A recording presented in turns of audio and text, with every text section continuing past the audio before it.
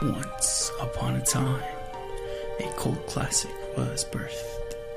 It would go on to become a critical acclaimed television series, possibly the best television series of all time.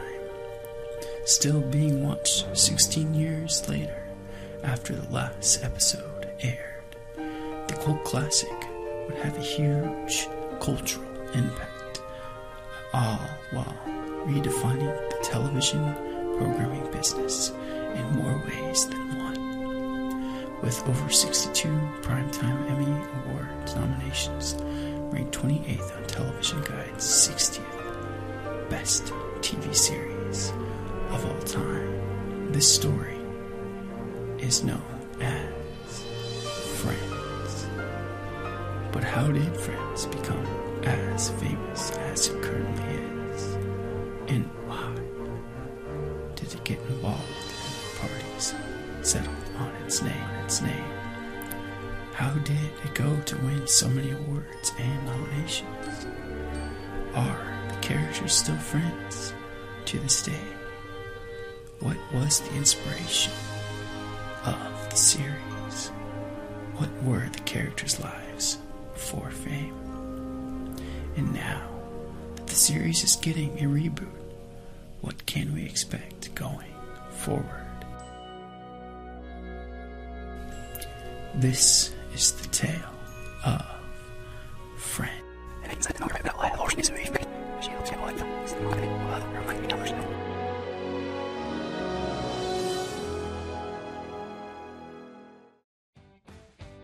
Once upon the first episode of Friends aired.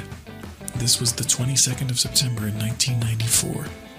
However, there were tons of events that went into this being a reality. David Crane and Marta Kaufman were responsible for the show, produced by Bright Kaufman Crane Productions in association with Warner Brothers Television. The initial title for the series was Insomnia Cafe. However, the title would be changed to Six of One, and Friends Like Us following several script changes and rewrites, before finally settling on Friends, which was a good call on their part. The original treatment that was used to pitch the series to NBC described it as a series about sex, love, relationships, and careers at a time in your life when everything's possible. And it's about friendship, because when you're single and in the city, your friends are your family. Friends followed the personal and professional lives of 6 individuals in their 20s and 30s living in Manhattan, the heart of New York City. The 6 characters included Rachel Green, Ross Geller, Monica Geller, Joey Tribbiani, Chandler Bing, and Phoebe Buffay. Over 10 years, these 6 friends go through massive mayhem, past and future romances, fights, family trouble, tears, surprises, and laughs, all as they learn what it really means to be friends. At the time, Friends strayed away from the norm and was a breath of fresh air to an audience that was already used to one type of sitcom. For the first time in television history, the series did not revolve around a family home or even a workplace. Instead, it focused on a makeshift clan that resonates with Gen Xers who were forming their own similar connections. It was also the very first sitcom not to feature an authority figure such as a parent or a boss, and this made it stand out from the rest and appeal to an even wider audience. In more ways than one, Friends redefined sitcoms, and currently, sitcoms are playing from the Friends rulebook, and evidently so. Friends also helped to shape the business side of things. For starters, the 6 cast members opted to enter collective negotiations, even though Warner Brothers preferred individual deals. Initially, some cast members would get $22,500 per episode, and by the second season, the pay was between $20,000 and $40,000. However, when they came together and negotiated as a unit, they all started being paid $75,000 per episode in Season 3, $85,000 in Season 4, and $100,000 in Season 5, $125,000 in Season 6, $750,000 in Season 7 and 8, and $1 million in Season 9 and 10. This made Jennifer Aniston, Courtney Cox, and Lisa Kudrow the highest-paid TV actresses of all time. This would not have happened had they opted not to stay as a unit.